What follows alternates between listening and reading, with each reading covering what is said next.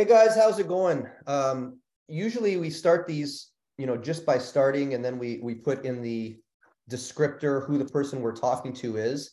But I think in this case, I want to talk about John, who we're speaking to today, Dr. Saratsiotis, because I think his background does play well into the topic that we're discussing. In other words, there's some speciality or specialty, I should say, that John brings to this table. So John, besides being one of my closest friends for a long time now, is very long time, too long actually, well, not too long in that we're getting old. That's what I meant. I don't mean that I want to end the friendship due to any other circumstances. Right. But anyway, John is a physiotherapist as well as a doctor of chiropractic. As well, John majored in biochemistry at McMaster University in his undergrad. Did I sum that up pretty well? That's pretty much all of it. Yeah, that's pretty good. Yeah. So John, he's also a published researcher. He has chapters in books pertaining to fascia, pertaining to connective tissue, dynamics, et cetera, et cetera. So besides all that, John's also one of the functional range systems instructors. He's currently residing in Greece and has been for most of his professional career, actually. And the reason why John and I decided to do this conversation is because, for those of you who don't know or who are not manual therapists, if you're trainers here, this is going to be very helpful to you. But if you're a manual therapist, you might be more familiar or closer to the quote unquote controversy that's currently surrounding soft tissue and the idea of what soft tissue is doing, if anything, and the concept as to whether or not there's actually, I would say, a strong argument out in Instagram land. These aren't in any reputable sources, where people will say things like soft tissue is unnecessary, and there's a whole bunch of misunderstandings as to why they're saying that. And really what this boils down to, in my opinion, and John will get your opinion shortly, is a bunch of people throwing the baby out with the bathwater, in that we have a certain amount of research, and with that research you can conceivably make one conclusion which pushes you one way, or you can make another conclusion which pushes you another way. Of course, we're under the on the side that's saying there's more than enough research to demonstrate the efficacy of soft tissue. And it's funny, and I'm sure we'll get into this later, that a lot of these same people who are speaking about how therapy is not useful in terms of soft tissue, they'll often also say, well, we do use some soft tissue therapy. So it's a crazy controversy, in my opinion. But I thought we would go through and go through a technical podcast, which this will be.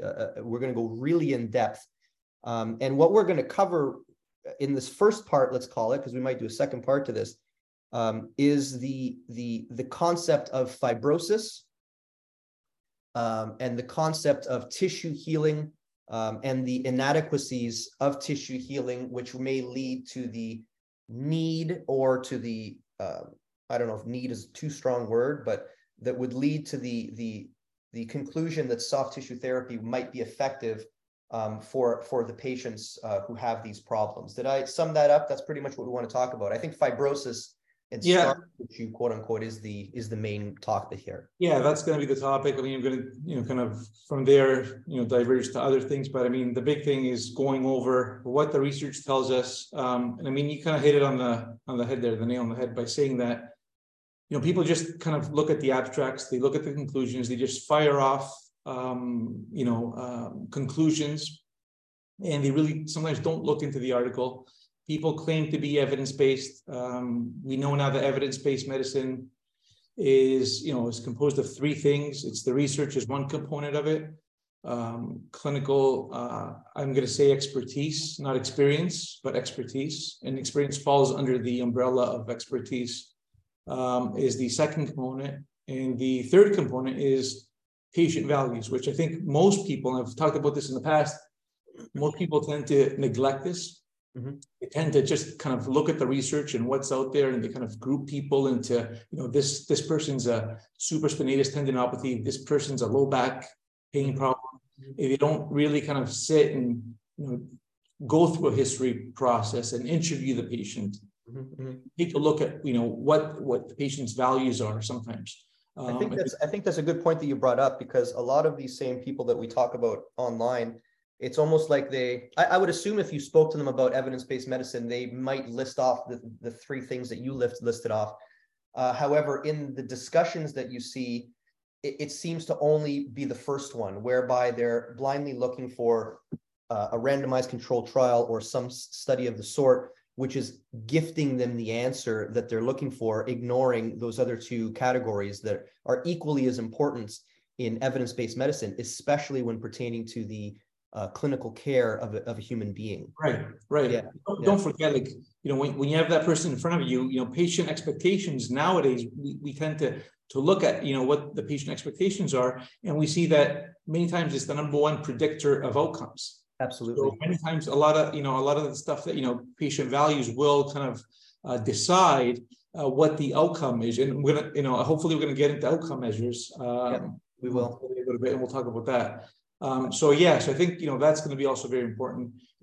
I don't want people to get confused, though. I don't want them to think that we're somehow speaking less of our argument that soft tissue is necessary. I want to get into the actual mechanics, the cellular biophysics of force and how tissues respond to force, and how we can use application of force in order to guide tissue healing, et cetera, et cetera. So I'm not going to fall back on, there's plenty of research that we can go into on the therapeutic value of touch, which is completely outside the hard biomechanical evidence. But we don't need to go into that research to justify soft tissue. It's already justified in that regard, which is why some of these, I don't want to call them scientists, but some of these Twitter scientists will say that I do some soft tissue work, but it's not that important, and they get to the important stuff. Everyone knows, even by being a clinician for a week, when you utilize therapeutic touch, the benefit is quite obvious, and that goes into the second line of research, which you said, clinical expertise, which is often ignored. Now, I will start by saying that I'm fully aware that some of these people online are just trying to get clicks, and there's always the conversation about clickbait and contrarianism. And I know that right now contrarianism is a big thing in society, and people can make a living off of shitting on other people. But we're not going to justify what we're saying based on soft evidence, let's call it. We do want to justify this based on hard evidence, because there's more than enough. So I guess I'll start off. I usually don't have a list, but we did put together a list of things we want to talk about. And for the most part, I'm going to pretend we've been speaking about this for, I don't know how many years now, how many years we've been doing this and teaching all over the world. So we've had these conversations. We've read all of the literature. We've dissected the literature. We've had conversations about the literature, which, by the way, is funny. It almost seems like some people online feel that we don't have access to the same literature they do, or that we're missing something. Whereas that's all we do is spend time dissecting. So I'm pretty sure we've read what you've read. You know what I mean? Like I hate to sound arrogant, but if it's out there, we've, between all of the people in our system, we've consumed it and we've digested it. And it's all about the conclusions you make. But before I really pass the question specifically to you, I do want to talk about one concept that's in your wheelhouse, but it's also very much in my wheelhouse, because I've done a lot of study of evolutionary biology. And the one argument that I've seen come up lately is such it requires such a misunderstanding of evolutionary biology, which I almost want to say that the people who say these have never actually studied this topic. And that is this bizarre concept that tissue heals on its own. And I'm gonna try to get into the heads of these people making this argument. The idea is that because we've evolved so much, that we should somehow inherently have the ability to heal tissue following injury without any consequence. And that's just based on, I guess, the amount of time that we've been evolving for. And why this is such a bad concept is it completely misunderstands evolution in thinking that evolution has a goal in mind. And the fact of the matter that evolution does not have a goal in mind, it's just based on selective pressures.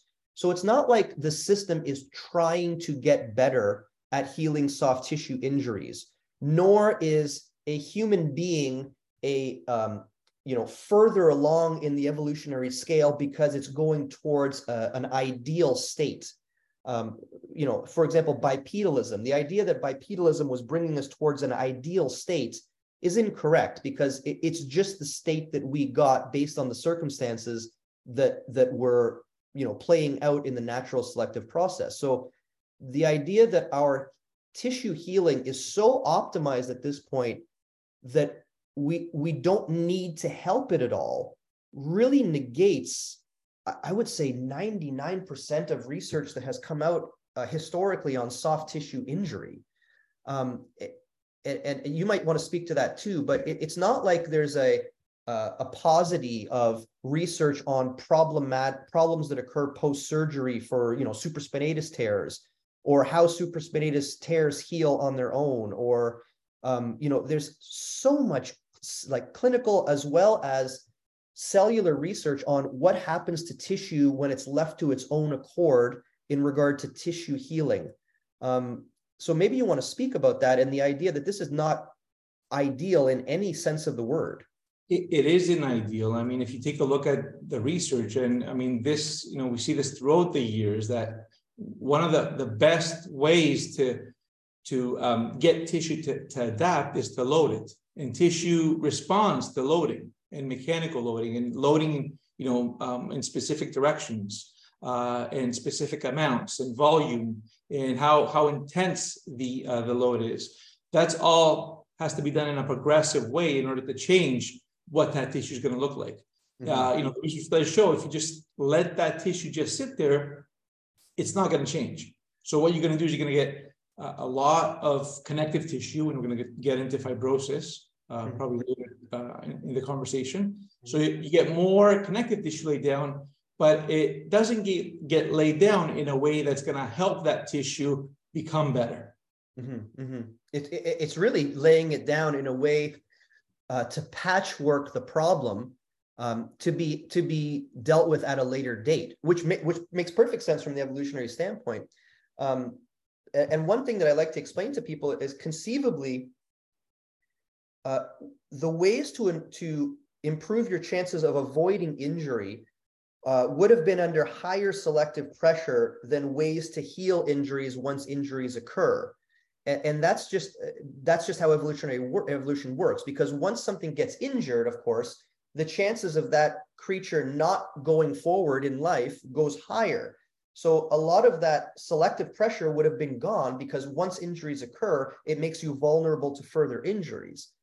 Whereas if there was something, for example, that would improve your chances of winning in combat, let's say that you had a sharper talon, or let's say that you were able to be bipedal for a longer period of time during combat to use your arms, or the larger animal, or the bigger teeth. So the things that would help you in the, in hurting or in damaging other animals would have been under higher selective pressure than the ability to heal, because the ability to heal happens over a period of time, or it doesn't happen at all. And I hope that people understand that concept, that the selective pressure will be higher on the other side. So with regards to tissue healing, if you look at tissue healing as a whole, what you see is, yes, it's an amazing system. It's able to heal a lot of soft tissue injury. And if you look across species, a lot of species have this ability. However, the quality of the tissue which is provided in absence of directed measures to improve healing, you realize that it's really piss poor quality tissue. And we're going to get into that, this idea that when things heal on their own, they don't necessarily heal optimally. And I think this is a good time to bring in, there's a evolutionary biologist by the name of Paul Braderman, and he says, I'm going to read this quote: "Evolution has nothing to do with progress. Most evolution doesn't have anything to do with adaptation, and is perfectly possible for a change that is worse than useless to spread through a population." Now, that tells us that the evolutionary process has no goal in mind, and it really just deals with the environmental pressures that are put on it at that time. And oftentimes these environmental pressures might lead to the selection of something which is suboptimal in the grand scheme of things, but it might have been optimal in that particular area of time or place in time in order to allow that species to continue. So it really is a general misunderstanding to think that evolution had a goal and that somehow we're working towards this optimal way to heal tissue, because that's just really not how evolution works. And I just wanted to put that out there because it parlays us into the next topic, which I'm going to pass the. Okay, go ahead. You know what I'm going to say to this is this reminds me of a study that kind of people tend to bring up a lot, and the reason why they do this, and if we want to relate this to athletics, there's a study by Wernick that's out there that was a good study on imaging, and it showed that just because there's a high intensity signal on MRI, that's not going to stop a player from returning to play. And we, obviously we do know now that imaging and structure do not relate always to function. Absolutely. The study that that was done by Wernick, they looked at high intensity signals, and they looked at the fact that there were athletes that returned to play even with high intensity signals. So based on this, people are saying now, it's one of the conclusions of the article was that because there's fibrosis there, people can return to play. The problem is that the high intensity signal that was shown on MRI, and this was something that the authors themselves noted as far as one of the limitations of the study. At the end of the article.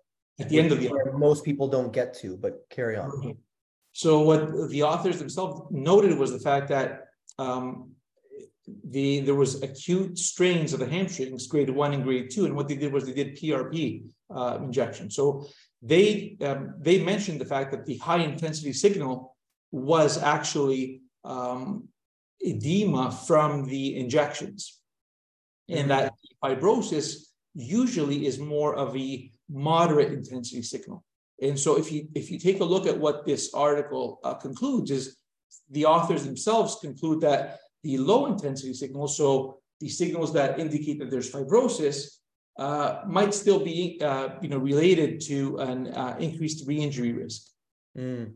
That's a huge deal, because I've heard this article being thrown around as the reason why it doesn't matter what state your tissues are in, as long as it scars over, but I mean, that's huge, because that admission by the author can actually negate the entire conclusion as it's laid out in the summary at the beginning of the article, which is crazy, right? It's so dangerous to have people skimming literature with a little bit of knowledge. I mean, that really runs into a problem, because a lot of these people, I read the last article I read, that means everything else that I read is garbage. And the same thing happened with stretching, and this to be a fact. Right.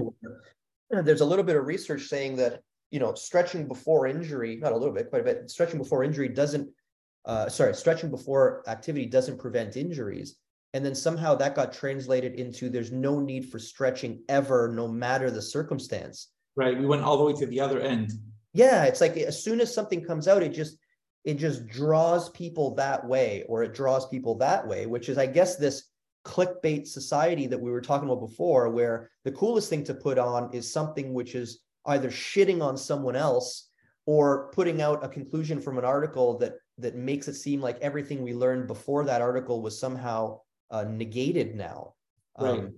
And it's interesting because since you mentioned stretching, because I will probably mention this later on when we talk about possibly soft tissue work and how we can possibly affect the fibrotic tissue. There is research showing that stretching does affect fibrosis.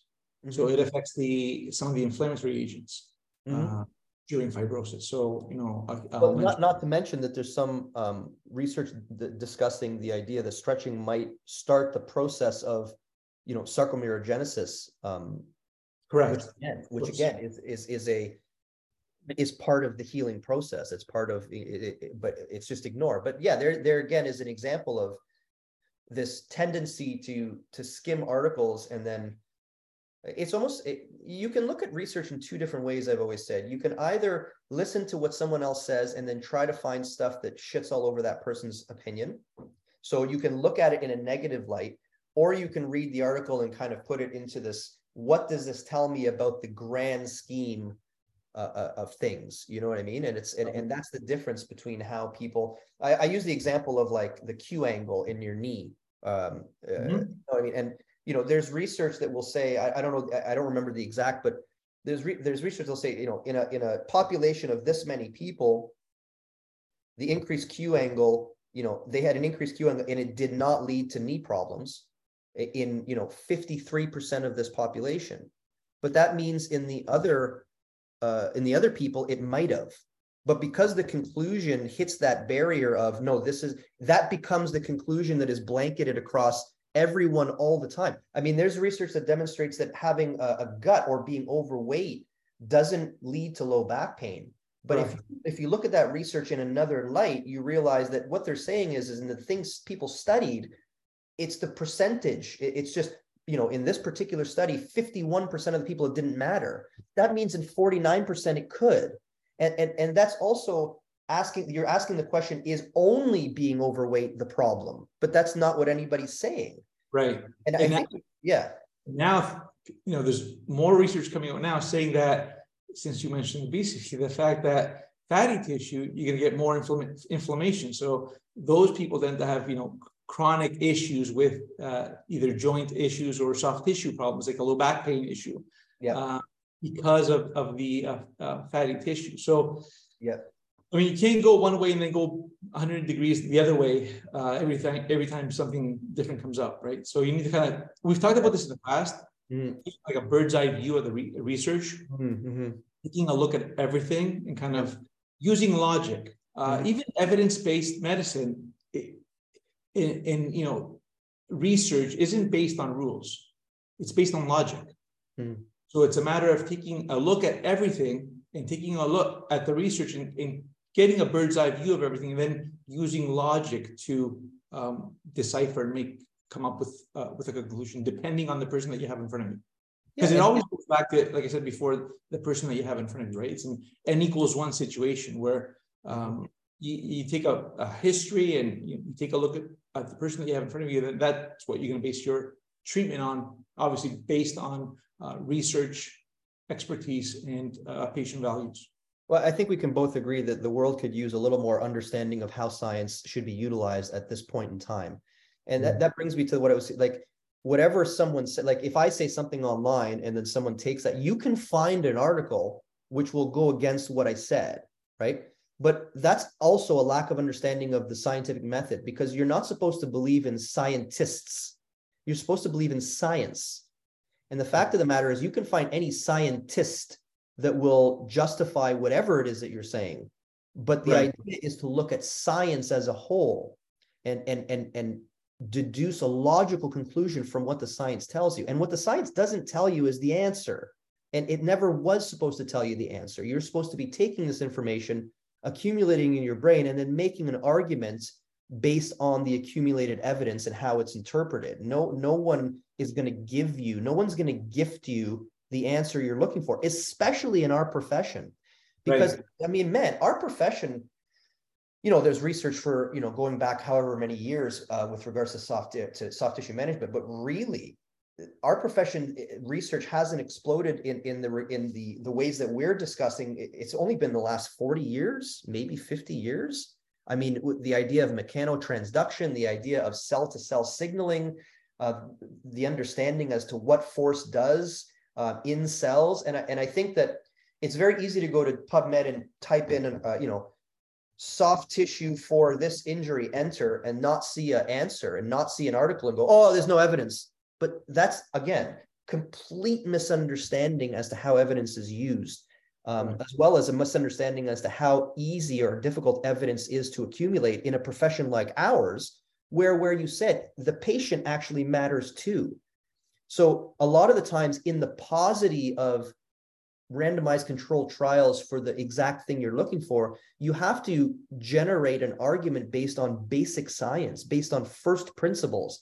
And if you base your argument based on first principles, it's actually, in my opinion, very difficult to argue against the idea that soft tissue therapy would be a beneficial addition to the process of managing a client. And I said addition because under never in our history did we ever say that rubbing someone passively is ever enough.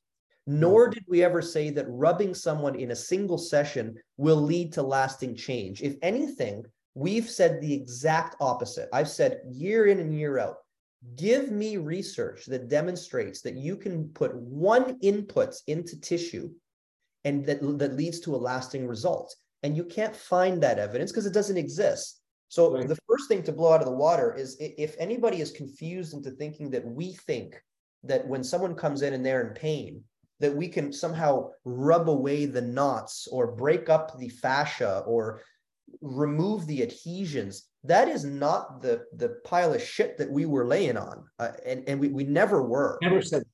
That's right. Never said that. I mean, breaking up adhesions is something that we've never talked about. Right? Yeah. We've always talked about the fact that, we don't fix anything. We're just part of the process of changing things. Exactly. And trying to use tools in a very scientific manner, including manual therapy, including soft tissue work, in order to help along in that process.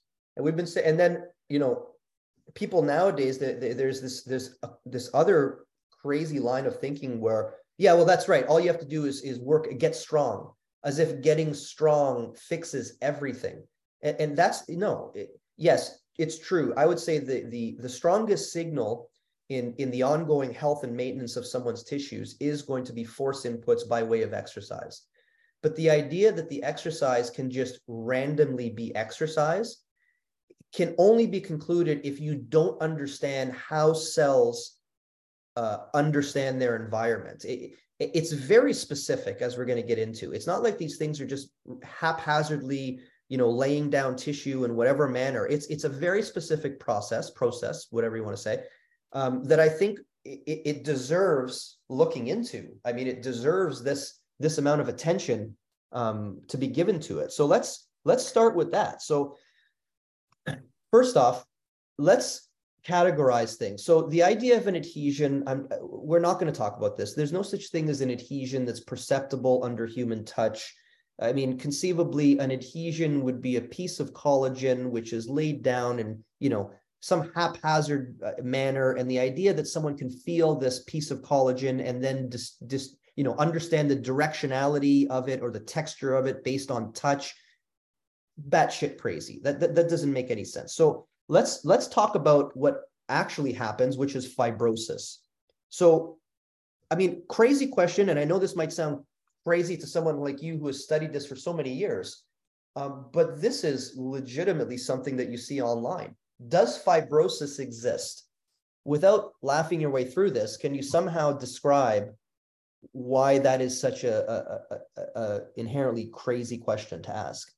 Okay, so I mean, fibrosis, does exist. It is one of those histological processes that happen in our body following an injury. So any type of injury, from simple strains and contusions, to more severe trauma like tendon tear or a ligament tear. So if we were to define fibrosis is the abnormal, sometimes chronic. So it becomes, chronic in pathological conditions, overproliferation of the extracellular matrix, right? So the extracellular matrix is in all of its components. So, we're talking about cellular components as well as protein components. So in the cellular components, we're looking at stuff like one of the important cells, I guess, in connective tissue being fibroblasts. And when we're talking about proteins, we're talking about all the other stuff that's found within the ECM. So collagen fibers, elastin, reticular fibers, those types of things, glycosaminoglycans, and the rest of that stuff. So In the long run, so if you're taking a look at, long-standing fibrosis, which, like I said before, in severe cases, it becomes pathological. But in general, fibrosis can interfere with, tissue regeneration. There could be a decrease in function, like I mentioned before. And it's going to alter for sure the environment of the tissue, which again, it's going to increase susceptibility to a re-injury. Mm-hmm. Now, when we say fibrosis, like we know the answer, but I'm going to ask it. What's it made of, John? Like, what do we mean by fibrosis? So you said the abnormal proliferation of extracellular matrix components. Is this what you said? Correct. Okay. Correct. So, if we want to, take a look at, maybe this is the best way to do it is if I kind of go over again what happens during fibrosis. So it all begins, with fibrinogen, which is a protein, and then fibrinogen, which is found in plasma, gets converted into fibrin, and then that's when a blood clot gets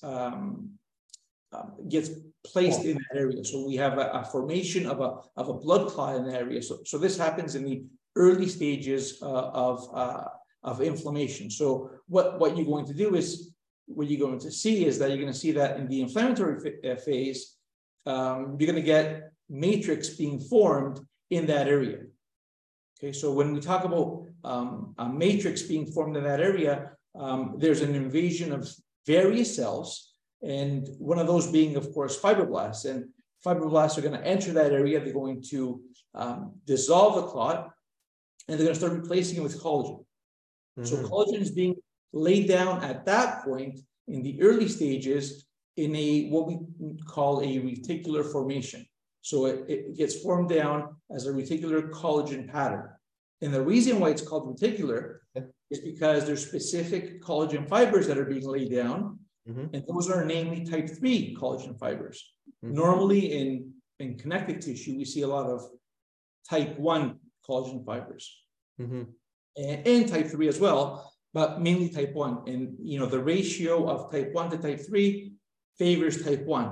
Mm-hmm. Following an injury, in the initial stages, you're going to get deposition of type 3 collagen fibers. Mm-hmm. And they're going to form almost like a mesh. Okay. Mm-hmm. The problem with collagen fibers and type 3 collagen fibers is that they're very thin and they're very weak. Mm-hmm. And so they're not as dense as regular collagen or type 1 collagen. So what does that mean? That means that you're going to get between those fibers, between those collagen 3 fibers, you're going to get a lot of cellular content. So you're going to get a lot of fibroblasts in that area. Mm-hmm. So what that means is that tissue is going to be a weak tissue, because the protein content of that ECM is not going to be very dense. Mm-hmm. So when there's a bigger distance between these collagen 3 fibers, you're also not going to get as good of a covalent bonding between those fibers. Mm-hmm. So that immediately makes that tissue not very normal, right? Mm-hmm. So it doesn't look normal histologically, but it's also very weak. Mm-hmm. I got to jump in here because some whatever person on the internet was speaking. I often say that fibrosis is normal tissue laid down haphazardly, and then people are like, oh no, they're crazy people. Clearly, what I mean by that statement is that what you get is a collagenous based mixture, which is going to bridge the gap. So what I mean by when I say that it's just haphazardly laid down tissue, what I mean is it's still collagen. So the extracellular matrix, it's producing collagen. I think there's 52 different types of collagen right now that the literature is. Am I correct with that? There's close to 30, and then they're still working on other types. I mean, there's constantly new types of collagen being discovered, right? So there's tons of, and kind of jumping on what you're saying is the fact that that's what exactly the tissue. It doesn't look like the native ECM normal tissue. Mm-hmm. What is it? Okay, go ahead with that. So what does it look like? So again, the collagen 3 fibers are going to be thinner. And so there's going to be a lot more space between those fibers. So it's going to be less dense, making it weak. And it's not going to have the same pattern as a normal ECM would with more of a collagen 1 fiber in there, right? Which is why I say the word, it's laid down haphazardly. And then people, once again, they jump on and they go, oh, he doesn't know about collagen type 3. He's never read about that, which is a crazy statement. Clear. And now, so, this goes back to Jarvin's Jarvin in muscle healing. We've heard about this before. So you have this injury, and then you have this piecemeal patchwork where fibroblasts are in the area. They're going to deposit this. They're going to start to produce collagen. The extracellular matrix is going to be altered. Now, therein lies the problem, is that if we go back to the evolutionary understanding, you would think that, these cells are going to invade, and then they're going to put things back to normal.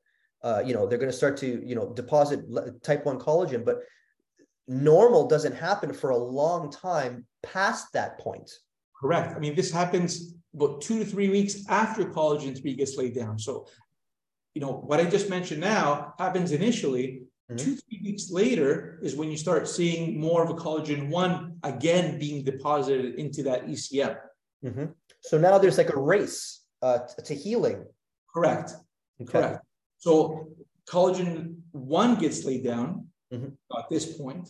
And as collagen 1 gets laid down, and this ratio, this conversion of collagen 3 to collagen 1 happens, this kind of depends on a few things. It depends on enzymes and how quickly all this gets converted. And it also depends on mechanical stress and strain onto the tissue. So stress and strain then what are they synonymous with? They're synonymous with lengthening. And obviously when talking about lengthening, we're talking about directionality, right? So that tissue needs directionality. It needs stress and strain in order to get laid down in a specific way. It's going to help that tissue heal better. So in other words, like we say, for the only language that is being spoken here is the language of force. That's why we say force is the language of cells, movement is what you say. So there's no paucity of evidence demonstrating that in absence of force inputs into a damaged tissue, what is the result long-term of the healing process? So let's say you have this injury and the person is immobilized for a period of time. What does that look like histologically in a few months down the line? So again, when we talk about immobility and immobilization, you're going to see a lot of muscle tissue being replaced by either fatty tissue, and you're going to get a lot more connective tissue being laid down. So you're going to get a lot more fibrotic tissue kind of filling up the space, filling up the gaps. So you're going to get a lot of more thicker connective tissue. You're going to get less muscular tissue in that area. And the way that tissue is going to be laid down is going to be not very directional. So haphazardly. So take a look. I'll give you an example. Take a look at a tear in a tendon. Okay. And if you take a look at tendons have a very dense, tightly packed collagen arrangement. And so when there's a tear, you're going to see very disorganized tissue in that area. So that tissue, if you take a look at it under specific electron microscopes, you're going to see that tissue is going to be very disorganized while in the immobile stage. So if the tendon isn't moving, you're going to see a lot of tissue being laid down in a disorganized manner. It's not going to be laid down densely packed along the lines of that tendon.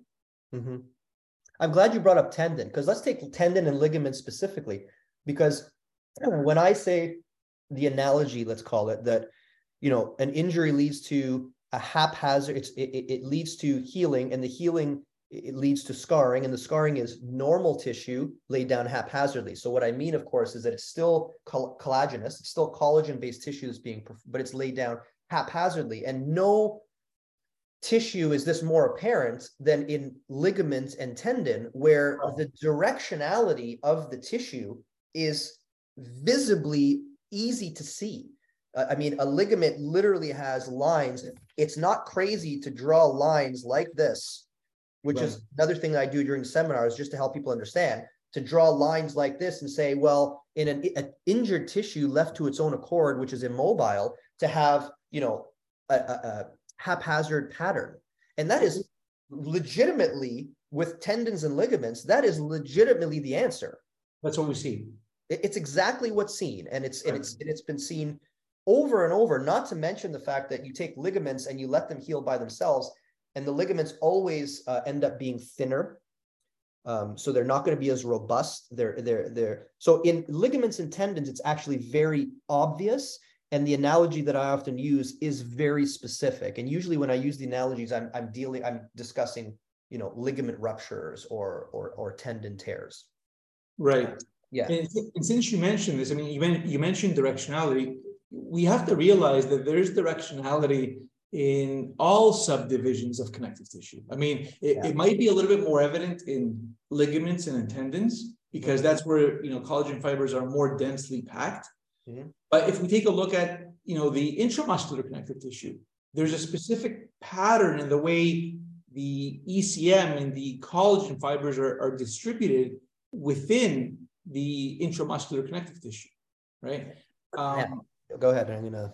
So, I mean, in the epimysium, which is the tissue or the connective tissue that covers the muscle as a whole, it's a little bit more random. But if you take a look at the perimysium and the endomysium, you're going to see a little bit more regularity there. Sorry, especially the perimysium, because the perimysium is actually the intramuscular connective tissue that pretty much is continuous with then the tendon.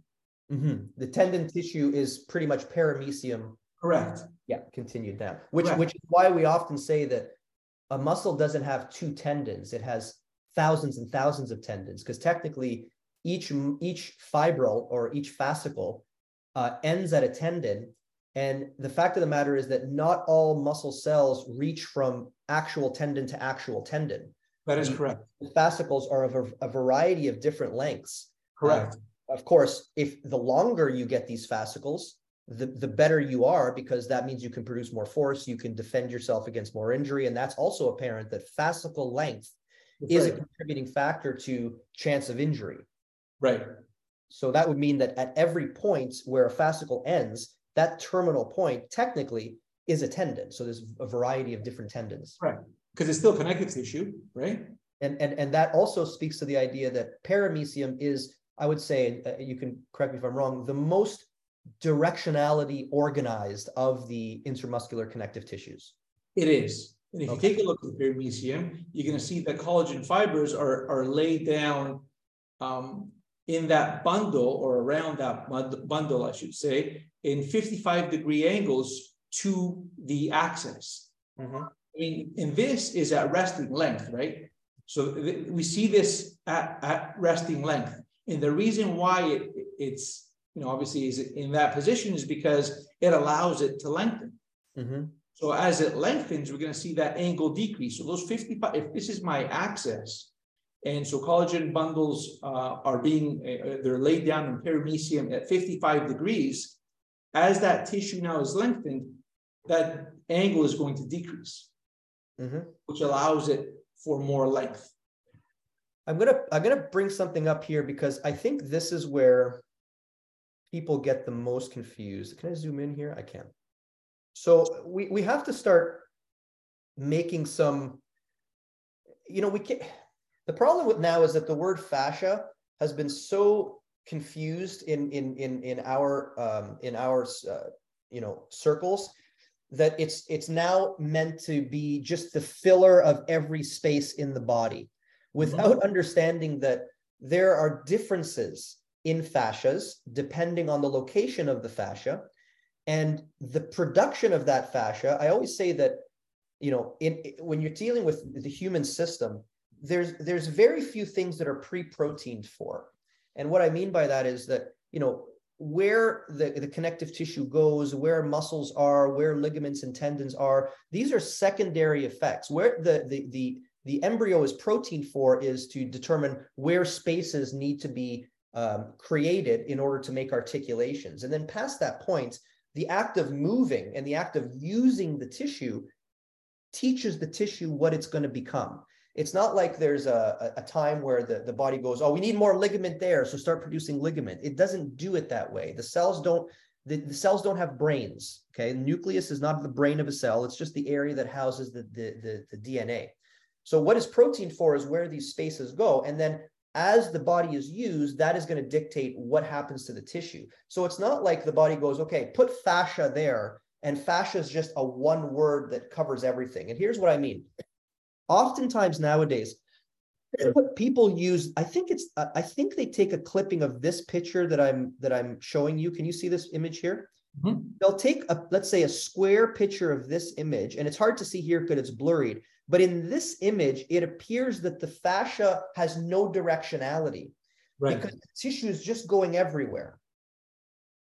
So then I've literally had people online come at me and say, well, you know, you're talking about directionality of tissue, but look, fascia has no directionality.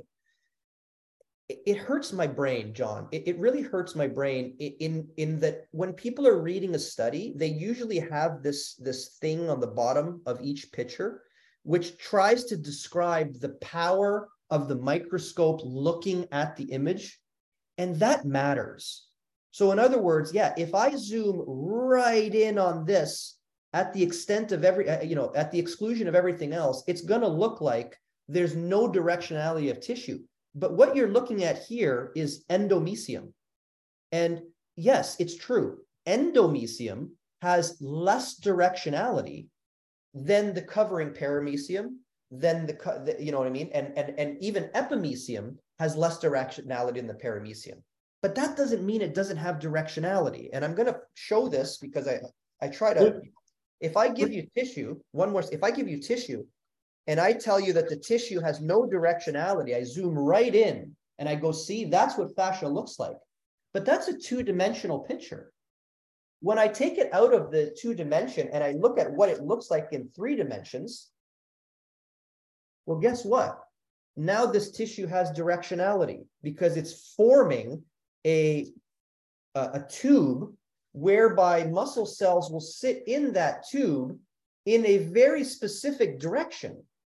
So again, when you're reading an article, you can't just look at pictures and make vast conclusions about these pictures without understanding what depth you're looking and the specifics of what that tissue is creating. And that's how anatomy is really in reality, is 3-dimensional. If you go further down in those images, there should be an image of the paramecium and the paramecium bundles that show the you know where it is specifically? Keep going. We're going to come back and forth between this stuff. There we go. That one? Yeah, well, these images here shows what happens with immobility, right? Mm-hmm. So immobilization. So we see normal tissue. So you see there's some type, and again, this is at a macroscopic level. Exactly. But you still see the disorganization, right? That happens 3 weeks post immobilization. Mm-hmm. But I mean, if you do zoom in on this, you see that, of course, cross-links exist, and we're going to get to cross-linking in a second. We'll talk about cross-link. So no one's saying that, you know, every single collagen fiber is laid out in a certain direction. But what we are saying is that even in the randomness of appearance, right? If you could zoom even more in on this tissue, wherever the lines of force are predominating over time, those fibers are going to have more robustness than the fibers that are not going in the direction of the load that occurs over time. So number one, this idea that fascia is just this thing that goes everywhere and there's no directionality and there's no need to worry about directionality. I mean, that's a basic misunderstanding of microscopes more than anything else. Right. Right. If you go up a little bit, some of the images, if you go further up, keep going up. Here. So if you take a look here, that image on the right is perimysium, right? So you can see there's longitudinal cables, as they're called, that go along the axis of the bundle. And then there's some smaller connective tissue that run horizontally between bundles to kind of connect those bundles and distribute forces in that direction as well. Exactly. But I mean, this, as you can see, is not the same as this. And that's because that's why there's different words. That's why there's different words to describe these things. That's why there's something called endomysium and something called paramysium and something called epimysium. And I realize that what it is blurred because all tissue blends together, but it's not just all called fascia. And that is not the case. So speaking of which, the endomysium is more haphazard, of course, than paramysium.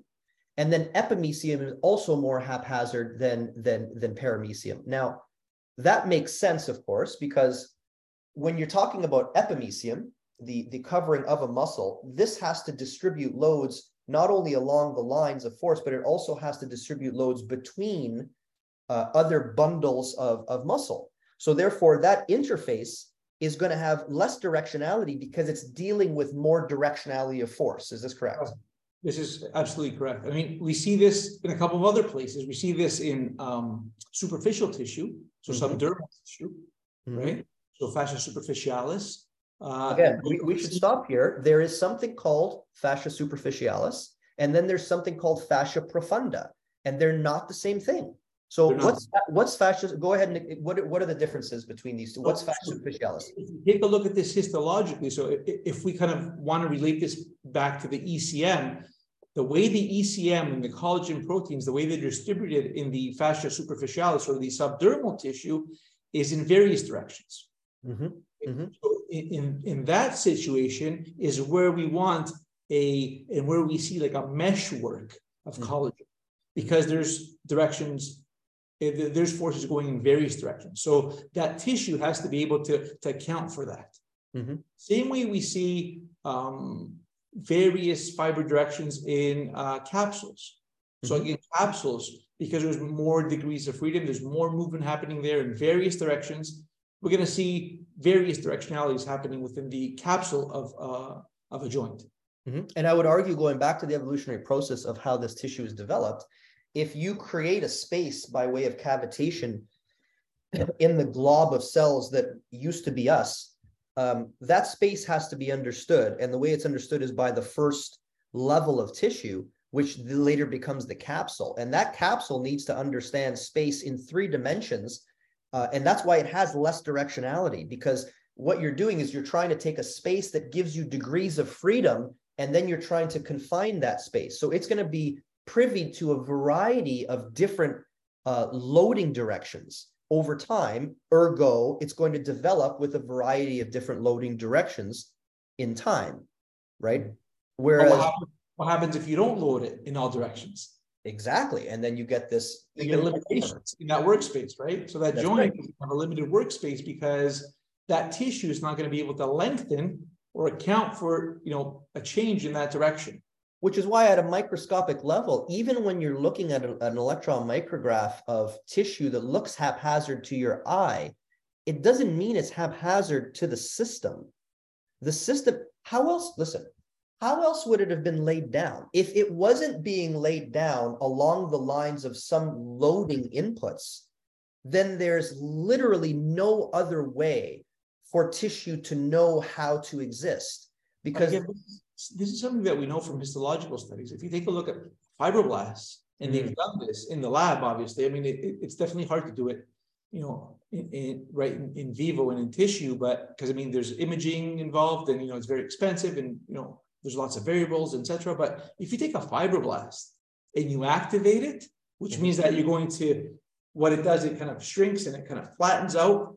And when a fibroblast gets activated, it's going to lay down collagen fibers along those stress lines. So it's going to get, so that's what happens. That's those stress lines are direction. It's directional. Non-debatable that happens. I mean, this is It's not one study, two studies. This is a whole genre of evidence that demonstrates that fact. And then it's having tools, whether it's soft tissue, and we can get into this, or exercise, which is more global loading, being able to lay down tissue to help that tissue kind of get back to a almost like a normal type of tissue structure. Which is why the understanding of the anatomy past this, you just got to make it strong, and strength is all you need, and as long as it's strong. Well, no, if you know this fact, then the specificity of the inputs that you're able to impart on your clients will lead to the development of better quality tissue that has more directionality. So understanding that, things do have direction, and of course they have direction. You never see a bicep grow in this direction. I don't know if anybody's noticed that, but biceps always grow in this direction. And that's because it helps bring things to the face, not because there's a genetic code in the DNA that says biceps must look this way, but it's because the information flow goes along a direction, and that information flow will lead to the development of tissue to allow for that information to flow properly. Now, where is there confusion? Yes, there is confusion in that when a force is being generated, and now we know better. Before, when we talked about the sliding filament theory, for example, and this idea, there's just actin and myosin in a contraction, and it crosses over, and the cross-link. It's stuff that we learned, back first day, first grade. You know what I mean? Like, we now know that model is largely incorrect as well, because that model really describes what's happening at one sarcomere, by itself. But if you take the larger understanding of muscle, we now know that as actin and myosin crosses, it also separates, because when a muscle contracts, it's going to radially expand, which means a lot of the directional forces will permeate laterally. And there's a large amount of lateral permeation of forces during contraction. But that's also still to help the information in the direction of the flow. It doesn't mean that, doing bicep curls will lead to, collagen being laid down. It's not like I'm going to look at a bicep and all of a sudden see fibers being laid down sideways. I mean, that doesn't happen either. Am I correct in saying that? Of course. Yeah. Yeah. Totally. Okay. So we have different layers of connective tissue. We have, the fascia superficialis, which is really the connecting tissue between the skin and the underlying tissue, right? Of course, the skin can move in a variety of different directions, so there's going to be less directionality. Then you have your epimysium, and then you have your paramysium. Did you want to say more about the paramysium itself, or? I think I think we touched on the fact that there is direction to it. The ECM, the connective tissue, the collagen fibers do have a direction. There's a directionality within that tissue. It's not just just a mesh work of collagen. You kind of said it correctly by taking a look at things in a two-dimensional or on paper or under the microscope. If you take a look at things at a deeper level, you'll see that there is directionality there. Mm-hmm. Yep, and that matters. The idea of understanding what level your microscope is at, it matters when you make conclusions as crazy as fascia goes in every direction. And I think that as a soft tissue therapist, this is a very potent understanding. A lot of people will put their hands on a body and they'll just start moving everywhere, and they go, well, fascia goes everywhere, but no, fascia doesn't go everywhere. It is everywhere, but fascia has a function, and the function is determined by force, right? And there's no way around that. So yes, there's more directionality in some connective tissues than others, but the argument that there's no directionality is a failed argument. It doesn't really make a hell of a lot of sense. Now, another thing that has been brought up in a lot of years is this idea. I can't remember the article. Maybe you have it off the top of your head, but there is an article looking at the amount of force that a soft tissue practitioner can ostensibly put into tissue. And then that amount of force was contrasted against the amount of force it would take to rupture the tissue. Right. And I can't remember the exact article. Get the author. Yeah, they did this on the IT band. And then all of a sudden, again, wild conclusions. All of a sudden, the conclusion was that because you are unable to put the forces necessary to rip tissue, then the conclusion was that there's no point in doing soft tissue work. Right. Now, do you try to rip tissue when you're doing soft tissue work? Is that the goal? That's not the point. And, okay. Nobody talks about, at least we haven't ever mentioned the fact that we said this before, that we're breaking up scar tissue or we're ripping connective tissue apart. Mm-hmm. What you're trying to do is get that tissue to start adapting and providing various loads and forces onto that tissue to initiate a change. I mean, that's pretty much what's happening, right, with what we're doing. And then that change, of course, has to the signal has to be given in time, but over time. So in time, what we're saying is if we can give some directional signal into that tissue that is later followed up with exercise, which reinforces that directionality, that we can improve on the end result of the connective tissue that is laid down. Correct. The whole idea is to create directional load onto that tissue and to initiate a process, to activate, the fibroblasts in that tissue to start creating that process.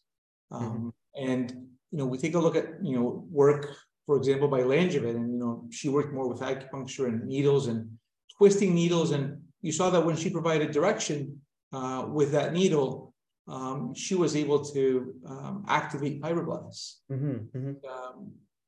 So it doesn't take much force. I was just going to ask that. So what is you don't have to quantify that, but I guess you just answered my question. The amounts of forces that need be imparted in order to create cellular signaling is not a high amount of force. No. Okay. From what we know, and from the concepts like mechanotransduction, we know that forces are what create activity in cells. And so what the research shows us, or at least some of the research that shows us, is that we don't need high amounts of force to activate that tissue or to initiate that process. Okay. Now, let's talk a bit about the directionality that can be imparted by soft tissue work. I would argue that the idea that you can move over the skin and that's somehow going to give a directional information to the underlying tissue, I would not agree that would be possible. So the idea, if I'm a fibroblast, right, and I have, there's skin over me here, and there's tissue, right, filling this gap.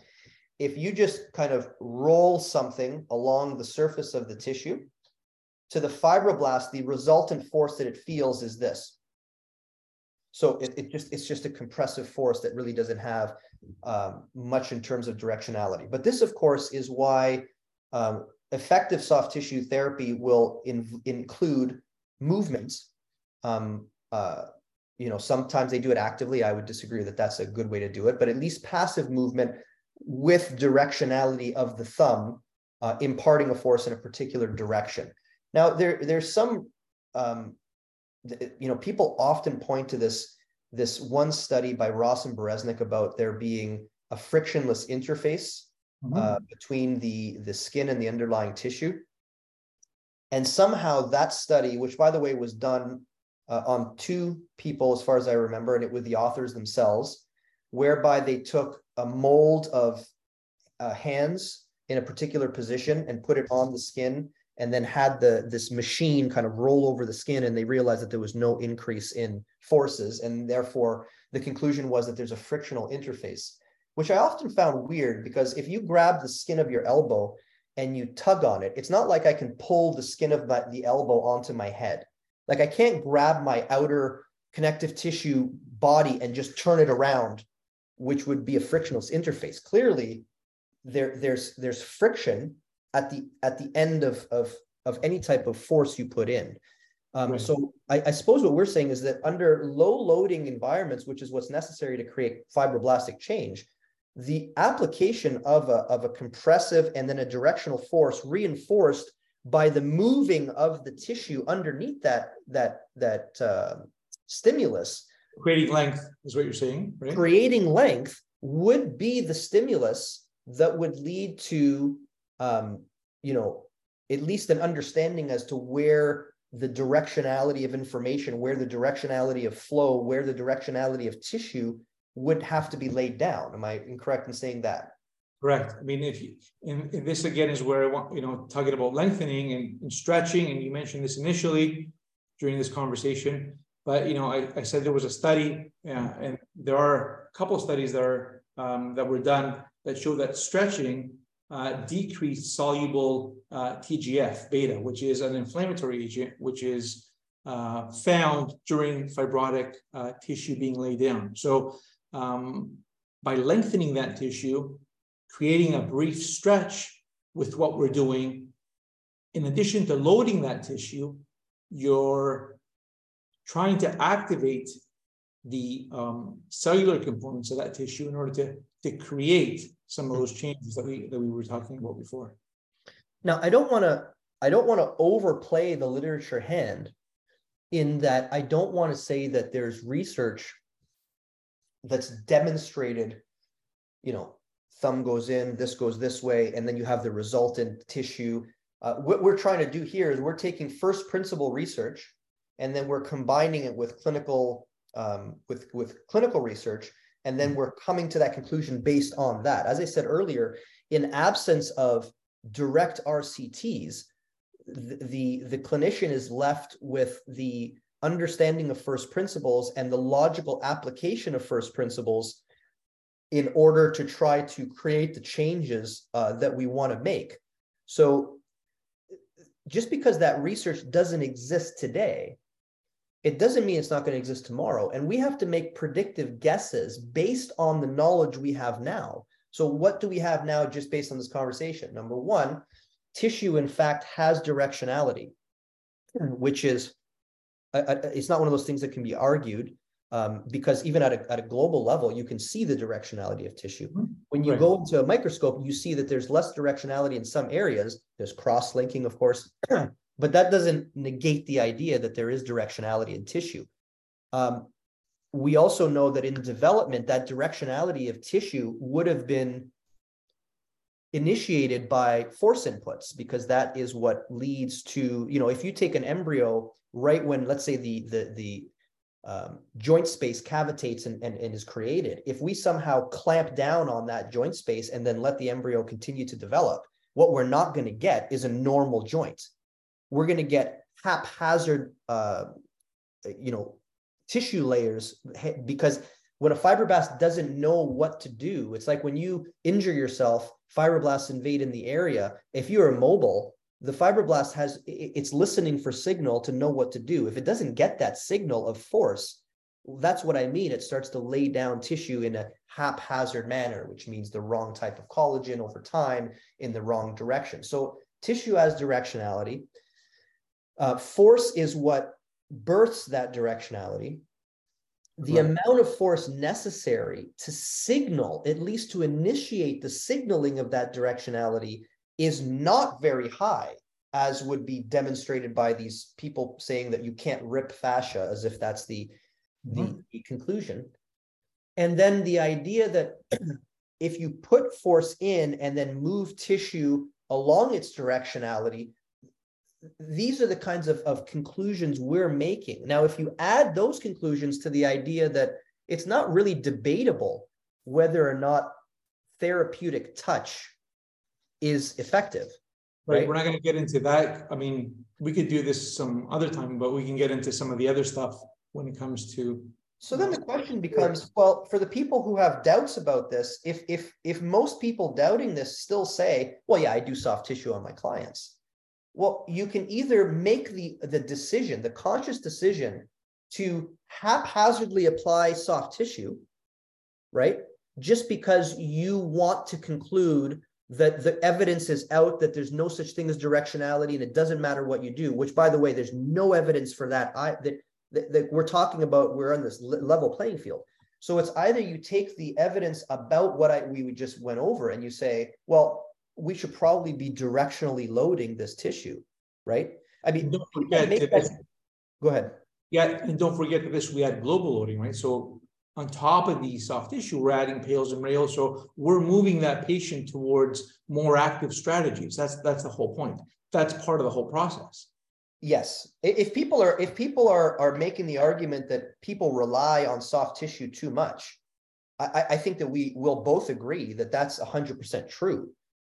You don't want patients to be dependent on your soft tissue inputs, especially for things like pain management. And this is also not good science. The idea that you tell your clients that I'm rubbing the pain away, or I somehow am breaking adhesions or scar tissue. I mean, that's intellectually dishonest. Right. Just as intellectually dishonest as saying, for example, that connective tissue has no directionality. These are dishonest claims, or claiming that there's evidence against the utilization of soft tissue. Because how do you define it?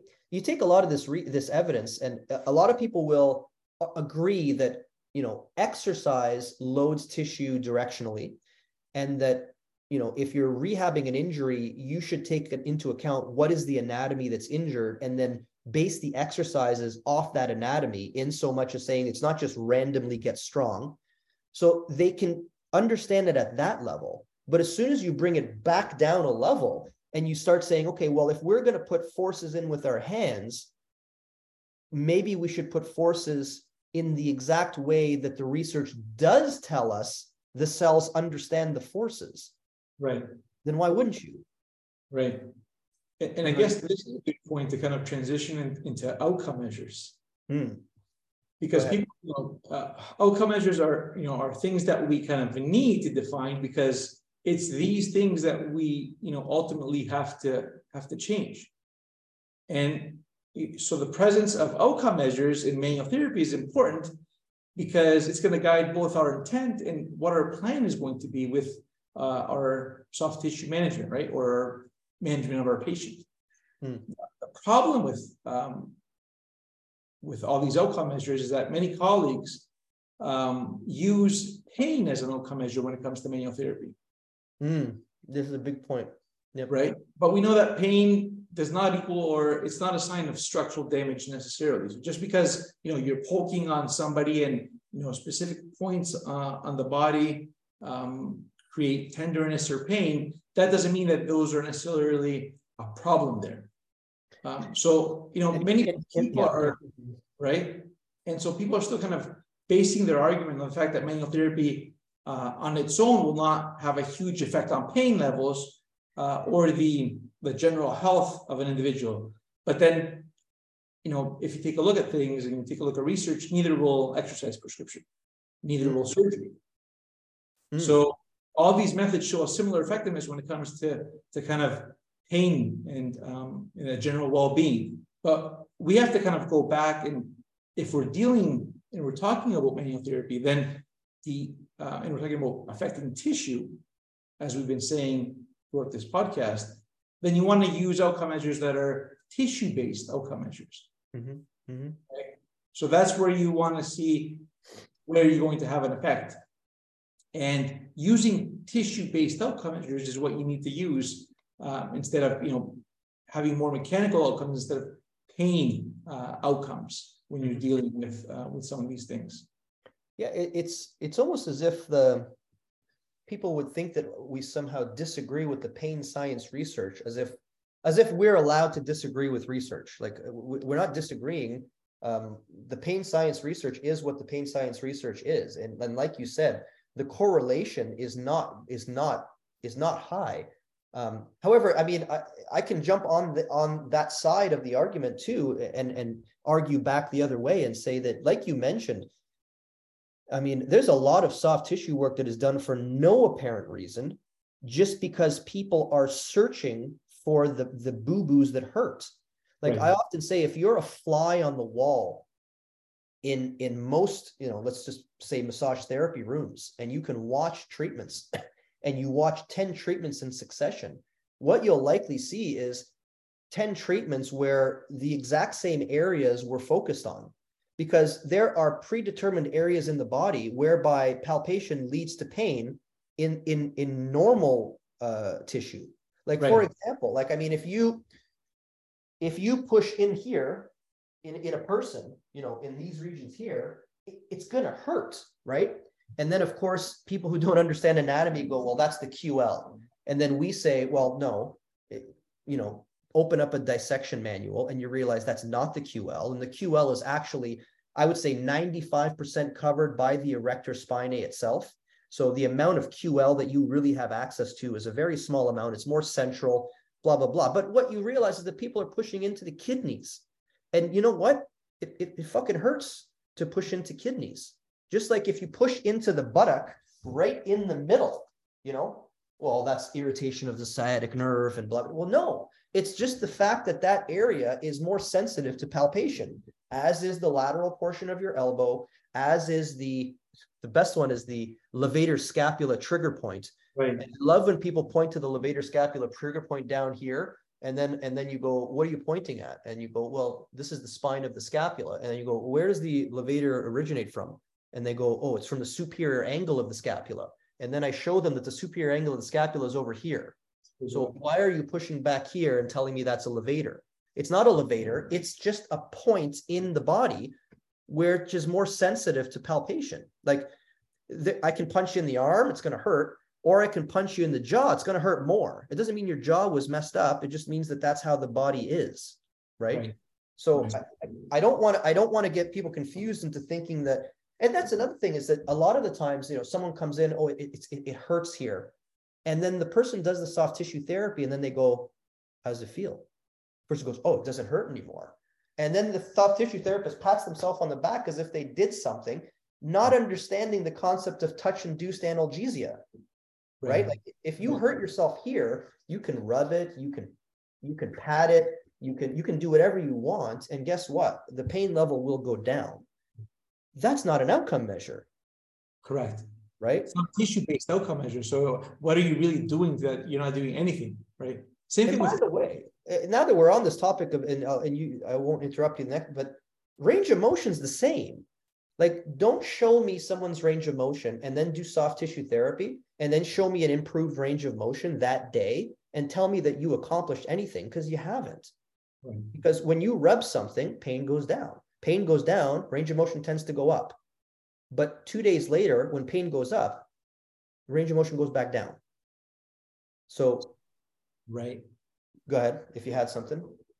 No, I mean, that goes to show that like you would say, the outcome measure that people are using is incorrect. And I mean, nothing messes up someone's understanding of anything than using wrong outcome measures. I mean, if you're using the wrong, I mean, there's literature dedicated to this concept of trying to reduce pain using, management with I think we know this. We've all come to the conclusion that when soft tissue and pain is multifaceted, right? So I mean, there's lots of reason why somebody is going to be in pain. So I think we got to move past that.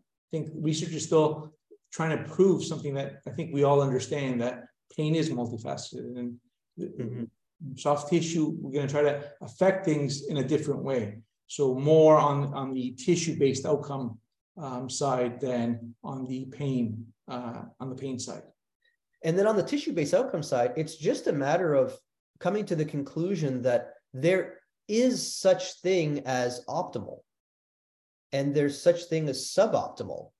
And we've talked about this now for a few hours now, is that the research is not, it's not confused on this point. Like, if you look at a tissue, if a surgeon looks at a tissue, if a therapist looks at a tissue, if you put an electron microscope on a tissue, you can point to that image and say, there's something wrong with that, whereas this one is normal. Now, if you can say that, just saying that means that we know that there's something over here that's not right. And what we mean by not right is it's not going to produce or accept forces in a normal way versus normal tissue, right?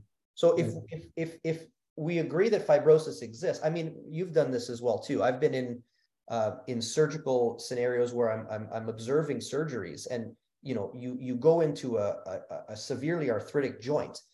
Just with your eyeballs, you can see that there's tissue that's abnormal, right? It's not like it's not like you need some special magic powers or glasses.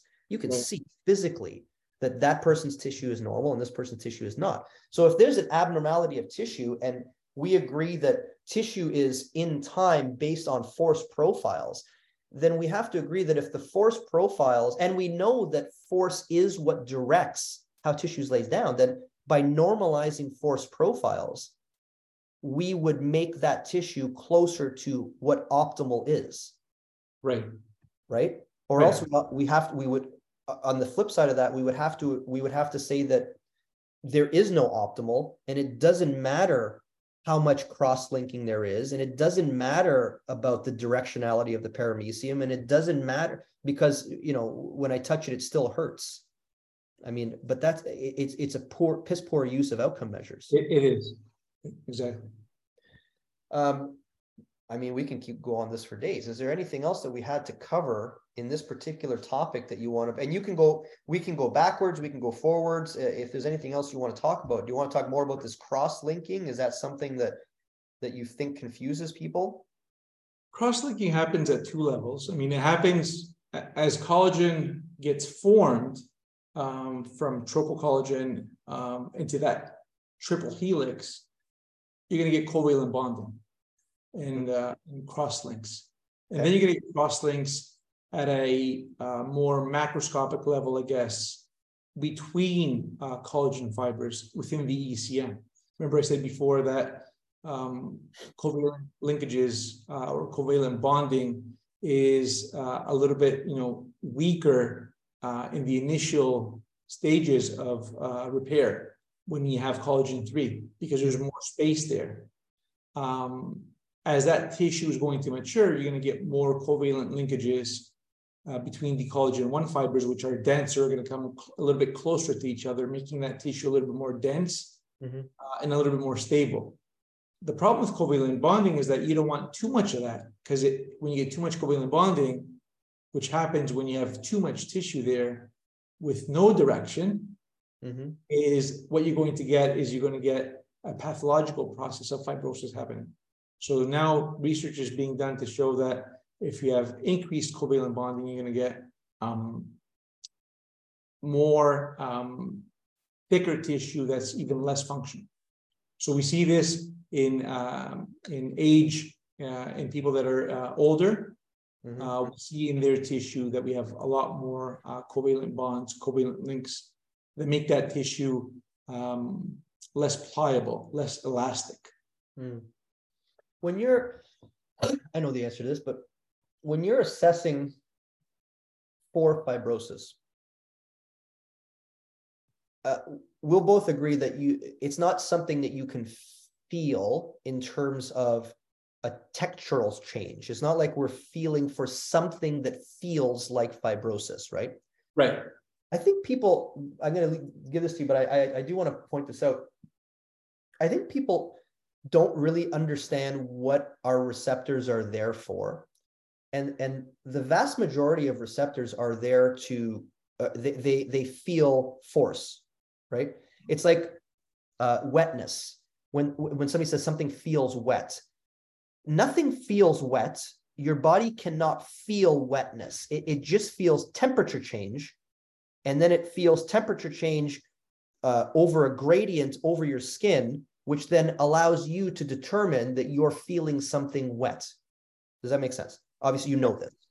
But people don't know that. People are like, what the fuck are you talking about? But the truth is that we have no receptors for wet, right? just like, you're feeling through skin. So we don't have receptors that are going to feel alterations in directionality of collagen. I mean, our receptors are not that strong. So what does first principles then tell us that we might be able to feel for? Well, this was showed actually in a study by Jarvin, I think it was, where they looked at the immobilization of an injured tissue, and they showed that you have an increase in collagen content within that tissue that we mentioned earlier. And in the study, they showed that when you looked at the perimysium, the angle of the collagen fibers, the way they were laid down, was a lot less. It was shorter, so it was closer to the axis, which meant that as you lengthen that tissue, you're going to get less elasticity. So those fibers are going to increase in tension as it lengthens more. So looking at the stress strain curve, what you're going to see is you're going to see as that tissue gets lengthened and you're getting a ramping up of that tension, a normal increase in that tension, you're going to get a quick ramping up of that tension in tissue that's injured and immobilized. So it's really what you're feeling for is a change in that tension. So change in tension means that there's a problem in the elasticity of the connective tissue. So force. A better way I like to when I'm teaching to say, feel for resistance to movement and changes in resistance for tissue to achieve length. So the change in resistance is really what's going to be translated in your finger as an increased amount of force at length. Is this what you're saying? Correct. Exactly. Okay. So maybe now speak to the utilization of a set. My dog's staring at me like he wants to leave the room. He's starting to cry. So there you go, buddy. So maybe let's speak to that idea that do you want to actively assess this? Do you want to passively assess this? And why? Well, when you're looking at connective tissue and you're looking at the stress strain curve, the white stuff or the connective tissue, the way we want to assess that is passively. You want to lengthen that tissue passively to feel for that tension. Okay, that's neurologically innervated. But the white stuff, the connective tissue, you're going to assess passively. Because you really are trying to feel for resistance, but the assessment at length is a prerequisite to this understanding, is what you're saying. Correct. So in order to achieve length, you want to decrease neurological tone, make the muscle relax to a certain extent so that you can access the length, which is where you'll feel this alteration in resistance. Exactly. Okay. And now length is also the stimulus that leads to the development of further tissue, correct? Correct. Okay. So that's where you're going to get force production. That is going to be at length is where you're going to feel for that change in tension, and where, remember we said before, even with stretching, when you're lengthening that tissue, you're creating load onto that tissue. There's also some research that describes stretching with contraction being of more benefit, of course, then because you're getting to this elongated state and then putting further amounts of force at length, right? Now, we can couple that literature with the plethora of literature that talks about, training to length, training at length, being the stimulus that leads to, for example, sarcomerogenesis. And I think it was O'Sullivan back in 2012, was it? I can't remember, that did the randomized control trial, or not the randomized, it was a meta-analysis, I believe, looking at eccentric training as being a stimulator of sarcomerogenesis. Right. So, right. And so, yeah, so the idea that you can, that the best stimulus to create new connective tissue would be force application at length. Right. And what's eccentrics is you're really using force at length. Force at length. And then to a lesser extent, you have, isometrics. Isometrics also done at length would also stimulate that kind of signal, mostly because when you contract isometrically, the red tissue is pretty much taken up right in the beginning of the contraction, and then the force then gets funneled into the white tissue, which again, at length. There's a difference between training to length and training at length, which I think people often confuse, where they say, well, yeah, I train full range of motion. It's like, well, no. Training full range of motion with a bicep curl puts you at the lengthened position for a fraction of a second before you come back up. So this idea that you're training with motion, it really should be understood where in internal strength model, we make this division between, are you training red or are you training white? And if you're training red, then yes, you want continuous motion sets. But if you're training white, one of the parameters here is that you want to funnel the forces into the connective tissue, which happens at length, right? Right. Which is a fundamental quality or necessity to send signal directionality, right? Because in shortened position, connective tissue is in a crimped position, right? So at length is where you're going to get that propagation of force going through the white stuff, through the connective tissue. So that's why you want to train at length. You want to train at length, at least if that's the exact, if that's exactly what you're trying to go for. So I'm trying to go through and see if we've missed anything that you wanted to discuss about fibrosis.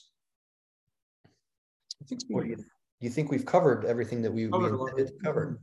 I think we might have. So, I mean, let's review. So and we'll go point by point in this review. The first thing that we brought up here is that the misunderstanding of evolution leads to this misunderstanding of the healing process insofar as people feel that by this time our system should have known how to heal, as if the system was trying to get better. And that is a fundamental misunderstanding of the evolutionary process in thinking that there is an end goal in mind. And what we know from evolution, and it just matters on the selective pressures that were apparent during that selective process. And with regards to tissue healing, that's not a strong selective pressure, because a lot of injured animals never made it out of that injury. So we could say that it was a softer selective pressure than a beneficial pressure of, I'm stronger than you, I'm bigger than you, I'm going to pass those genes on to my offspring so that they have the advantages mechanically that they need to survive. I'm not saying there's no pressure, but that is a generic misunderstanding.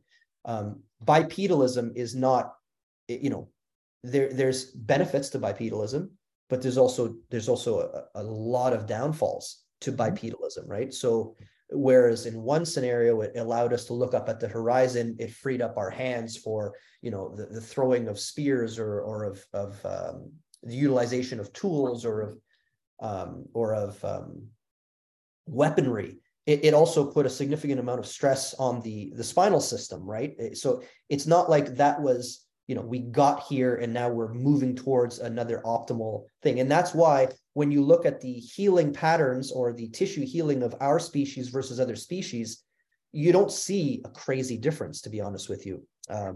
I just redid this literature search leading up to this, and you do not see a ton of interspecies differences, at least mammalian differences between species. It's pretty much the same kind of thing, where if you study a rat tendon, it's generally going to go in the same line or the same vein. It's going to heal the same way, which is suboptimally if left to its own accord. Now, will we agree that an injured tissue, if the person gets up and moves, will that improve? 100% it'll improve. Of course it will. 100%.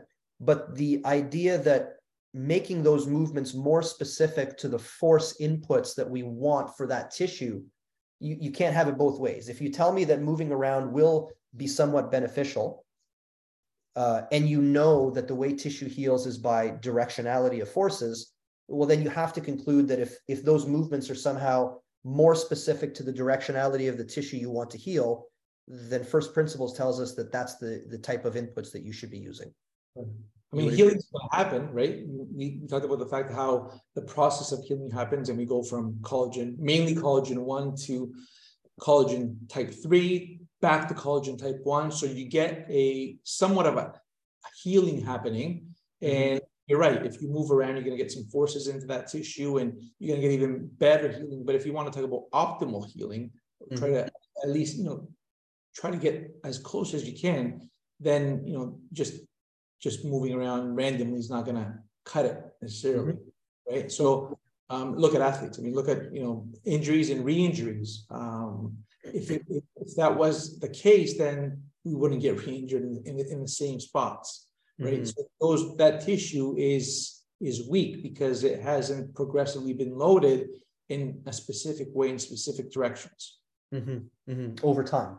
Over time. I mean, we can go to a very specific point with this, which is ACL rupture.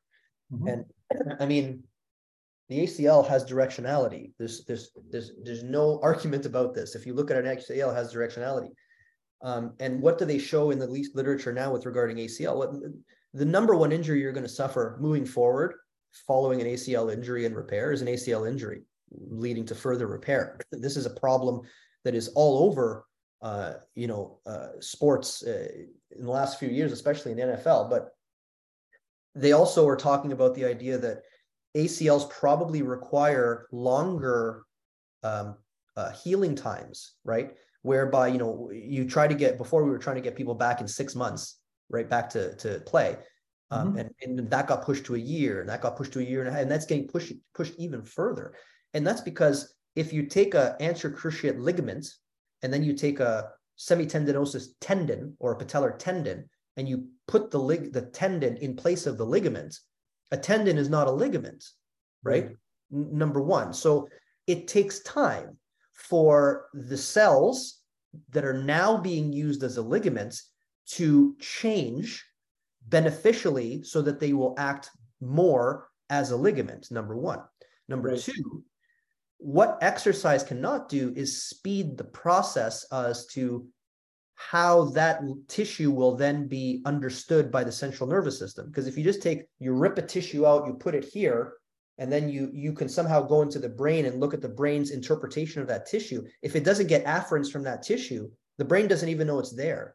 So of course you're going to get re-injured. And this exercise is better than this one. Who gives a shit about the exercise at that point? Until that tendon becomes a ligament, and until that ligament starts producing afferents, which probably takes a couple years, you're not going to do much to change injury rates or re-injury rates on an ACL.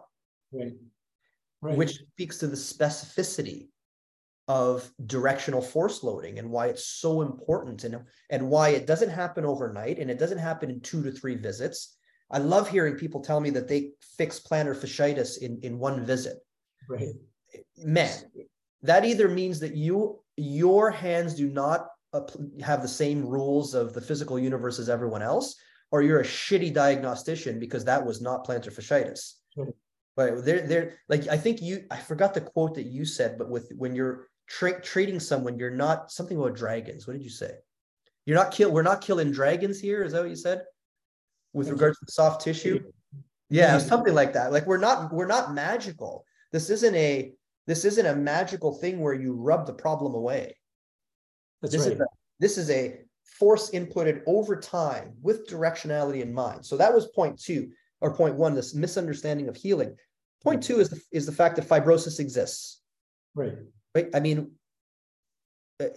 we see it on MRI. We see it on signal from MRI. You see it ask any surgeon, do you see fibrosis? What do you mean? Of course you see fibrosis. We literally know how things heal from an external perspective when you cut yourself. Now, the idea that it happens internally is not a far jump, considering it's the same system, right? So we know that. Now, if you add that to the third point, which we talked about, directionality, right? Did you want to go into? No, go ahead. Keep going. So there's the review, of course, but you jump in any time. There is directionality to tissue, and whether or not you see it based on your understanding or lack thereof of how electron microscopes work, you can't just take a picture of random connective tissue and see that there's cross links and there's fibers going in different direction and make the conclusion that fascia just goes everywhere and it doesn't matter. Because as you have laid out very intelligently, which fascia are you talking about? Right. Right. And there's different levels. There's superficialis versus profunda. Within the profunda, there's the superficial level. There's the epimysium, paramysium, endomysium. And all of these things developed from an evolutionary standpoint based on force. And we talked about that as well, and that these things are created. And all these tissues show directionality because of force. I mean, we talked about fascia superficialis having, more of a meshwork, and that's because there's forces going in various directions. We talked about joint capsules and how there's, collagen fibers going in various directions, and that's because it accounts for movement in various directions. Mm-hmm. When we talk about perimysium, then we start to kind of hone in a little bit on what happens there, because that perimysium kind of blends in with the tendon, which moves in specific directions. So, the directionality is accounted for, or it kind of represents, I should say, the forces that are being placed on that tissue. Yes, and then we also talked about those forces having to be at length in order to, for the signal to be strong enough to allow the fibroblasts to know where the direction of tissue should go, which is why in an area, when the fibroblasts in this area, they don't live forever. When they go and they're replaced by daughter cells, these daughter cells, they don't know what to do either. So once again, that's why continued forces over time is what's necessary to not only fix abnormal connective tissue, but to maintain abnormal tissue through the aging process, which we didn't talk much about. But that idea that this directionality has to be given and then reinforced again and reinforced again, because there's tissue turnover in time, and right. All of your cells go away and all of your cells are replaced and all of your tissue is replaced in time. So this signal is not something that happens in the embryological stages only. This is an ongoing signal until all of your signals are done and you're dead, right? So this requires that. So there's that. And then we went a little bit into the idea that there's research out there on soft tissue work. And if you look at the clinical research on soft tissue work, first off, it lumps soft tissue work into everything. We did soft tissue work and this is what we found. And then we talked about the problem with outcome measures. And are you doing soft tissue work for the purpose of decreasing pain measures? Because then we believe that your soft tissue work the outcome measure is skewed. It's not really, it's not, you can't rely on your palpation of pain to determine pain, nor can you rely on it to determine if the pain's getting better. Nor can you feel pain, nor does pain exist, by the way, in the nociception where you're touching, because that's nociception, this is pain. These are not the same thing. So we talked about this idea of pain science research and how I think most therapists need more understanding of pain science research, so you understand how little you have to say about pain in the long run with just soft tissue therapy. There's other ways of managing. You want to go into that a bit? There's other ways of managing pain. I mean clinic, just the way you deal with your client, etc. Yeah, patient interaction is going to be, it's a big thing in patient, education, being able to sit down with the patient. And people kind of tend to, a lot of colleagues, I think, tend to neglect the history intake, which they shouldn't as much. People come in and say, what do you have? They'll lay them on the table and start doing stuff on them without even taking a history, making sure they understand where that patient's coming from. What do they like to be done? Some people don't like manual therapy. Some people do like manual therapy. So you got to be able to judge and see how you're going to get that patient to get better when it comes to pain, using the various tools you have. Again, taking him and moving him more towards active strategies and away from passive. But if you have to use passive strategies initially, you might be able to want to do that, but to a certain extent before you get them moving and using exercise. And then the question with those passive strategies becomes, you can either throw your hands in the air and say, I'm just going to rub the person, right? Correct. Because as I said before, the most staunch critics of soft tissue therapy will say, well, yeah, I do some massage, right? They just kind of fluff it off as not being important. Or you can take first principle knowledge, which we've laid out here, and reinterpreting that you're not feeling for adhesions. What are you feeling for? Is there resistance? Does the resistance have a directionality? Does the tissue have a directionality? Can I somewhat impart manual inputs that might reinforce the directionality? Even in the learning process for that patient, the fact that you're providing directionality and they can feel the directionality, we've never looked at whether or not that enhances their ability to then apply specific lines of force in their rehabilitation.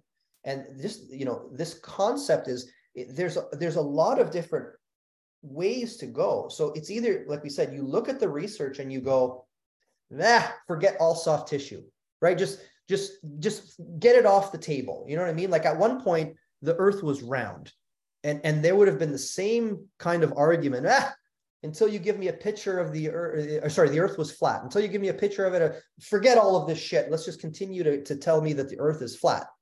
And that's really, I mean, it sounds like a crazy example, but that's really what I put it down to. Is that, are you sure? Like I would ask them, are you sure soft tissue is not doing anything? Because it seems to me like the evolutionary being that you're telling me is so evolutionarily advanced in terms of healing. Are you telling me that that evolutionary superior being can't feel the directionality of force when I impart it with my thumb? Like, think about how crazy that is. The argument is evolution has made it so that when you injure, the body can heal itself no matter what, because it's infinitely intelligent. But isn't that backwards a little bit? Yeah, it's so infinitely intelligent that it can't tell what direction your thumb is pushing. Right. I mean, how can that be the case, right? Is that what you were referring to? Right, exactly. It's a contradiction of the point. It is. Yeah. So anyway, John, anything else to add here? I think we covered everything. We summarized, the key points. I think we did. I think we got that. I think we developed at least we developed an argument for a substantial base of logical first principle knowledge that would lead us to the direction of saying, you know what, there's probably something to this. And if you add that to my clinical, the clinical evidence, then it becomes even stronger. Yeah, there's likely something to this, whereby the idea that we're throwing this out and the idea that, you injure yourself and all I'm going to do is hand you a manual telling you that, you'll be fine and hurt doesn't equal harm. Not that that's not important. Not that that's not an amazing addition to therapy. And again, we're not.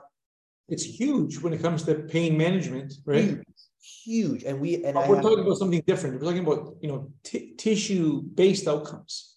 And how can we make that tissue more optimal for function, for movement, for activity? Which later may give you the side effect of decreased pain. You know what I mean? Like, that's really what we're going for. I tell our students often that your main objective is to normalize that person's anatomy. Right. When the anatomy is normal, you have a better chance of that person using their anatomy in such a way that promotes a reduction of pain.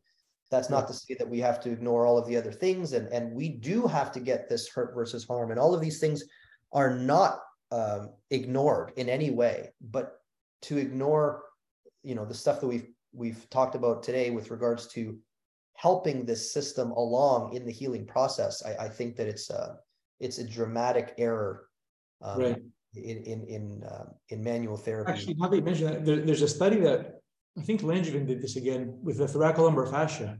I don't know if you remember this study where they looked at chronic low back patients, and she showed that there was an increase in fibrosis in the thoracolumbar fascia layers, right? So there's the 3 layers. There's increased fibrosis within those layers, causing decrease in relative motion between those 3 layers. Mm-hmm. And recently there was a study done that showed that chronic low back patients there's an increase in activity of the sympathetic nervous system. There's a lot of neurological receptors within the thoracolumbar fascia. And so there might be a relation between the fibrotic tissue in the thoracolumbar fascia and the fact that the patient has chronic low back pain, because you're getting somehow a stimulation of those receptors from the disorganized fibrotic tissue within the fascia itself. Yeah, it's like if we had a room full of all these people, I don't see why anyone's disagreeing on anything. It seems to me that, like I said, first principle knowledge leads you to the conclusions as we've stated. So again, but we're keeping in mind that this is the day and age of Instagram and people trying to get more likes. So I don't know if this isn't a real argument in people's minds, or if it's just one that's pushed on the social media realms to get attention or what. But I do feel like if this is actually people's beliefs, that we're throwing the baby away with the bathwater here, and we're making very strong conclusions that would stimulate some people to disregard something that has quite a bit of we do things with less evidence. We do other things with less evidence than what we have for soft tissue work. Way less evidence than we have for soft tissue. People to think a little bit differently from what we talked about today. I hope so. It will necessitate that they listen to the entire however many hours we've been on, which I don't think that the same people will be listening to the entire conversation, but let's hope that they do in some way. But anyway, John, always a pleasure, my friend. We're going to do this again, maybe talking more about the clinical outcomes and the clinical process of soft tissue therapy. But perfect. Dr. John Saratsiotis, I thank you, sir. Thank you. Okay, talk soon. Talk soon.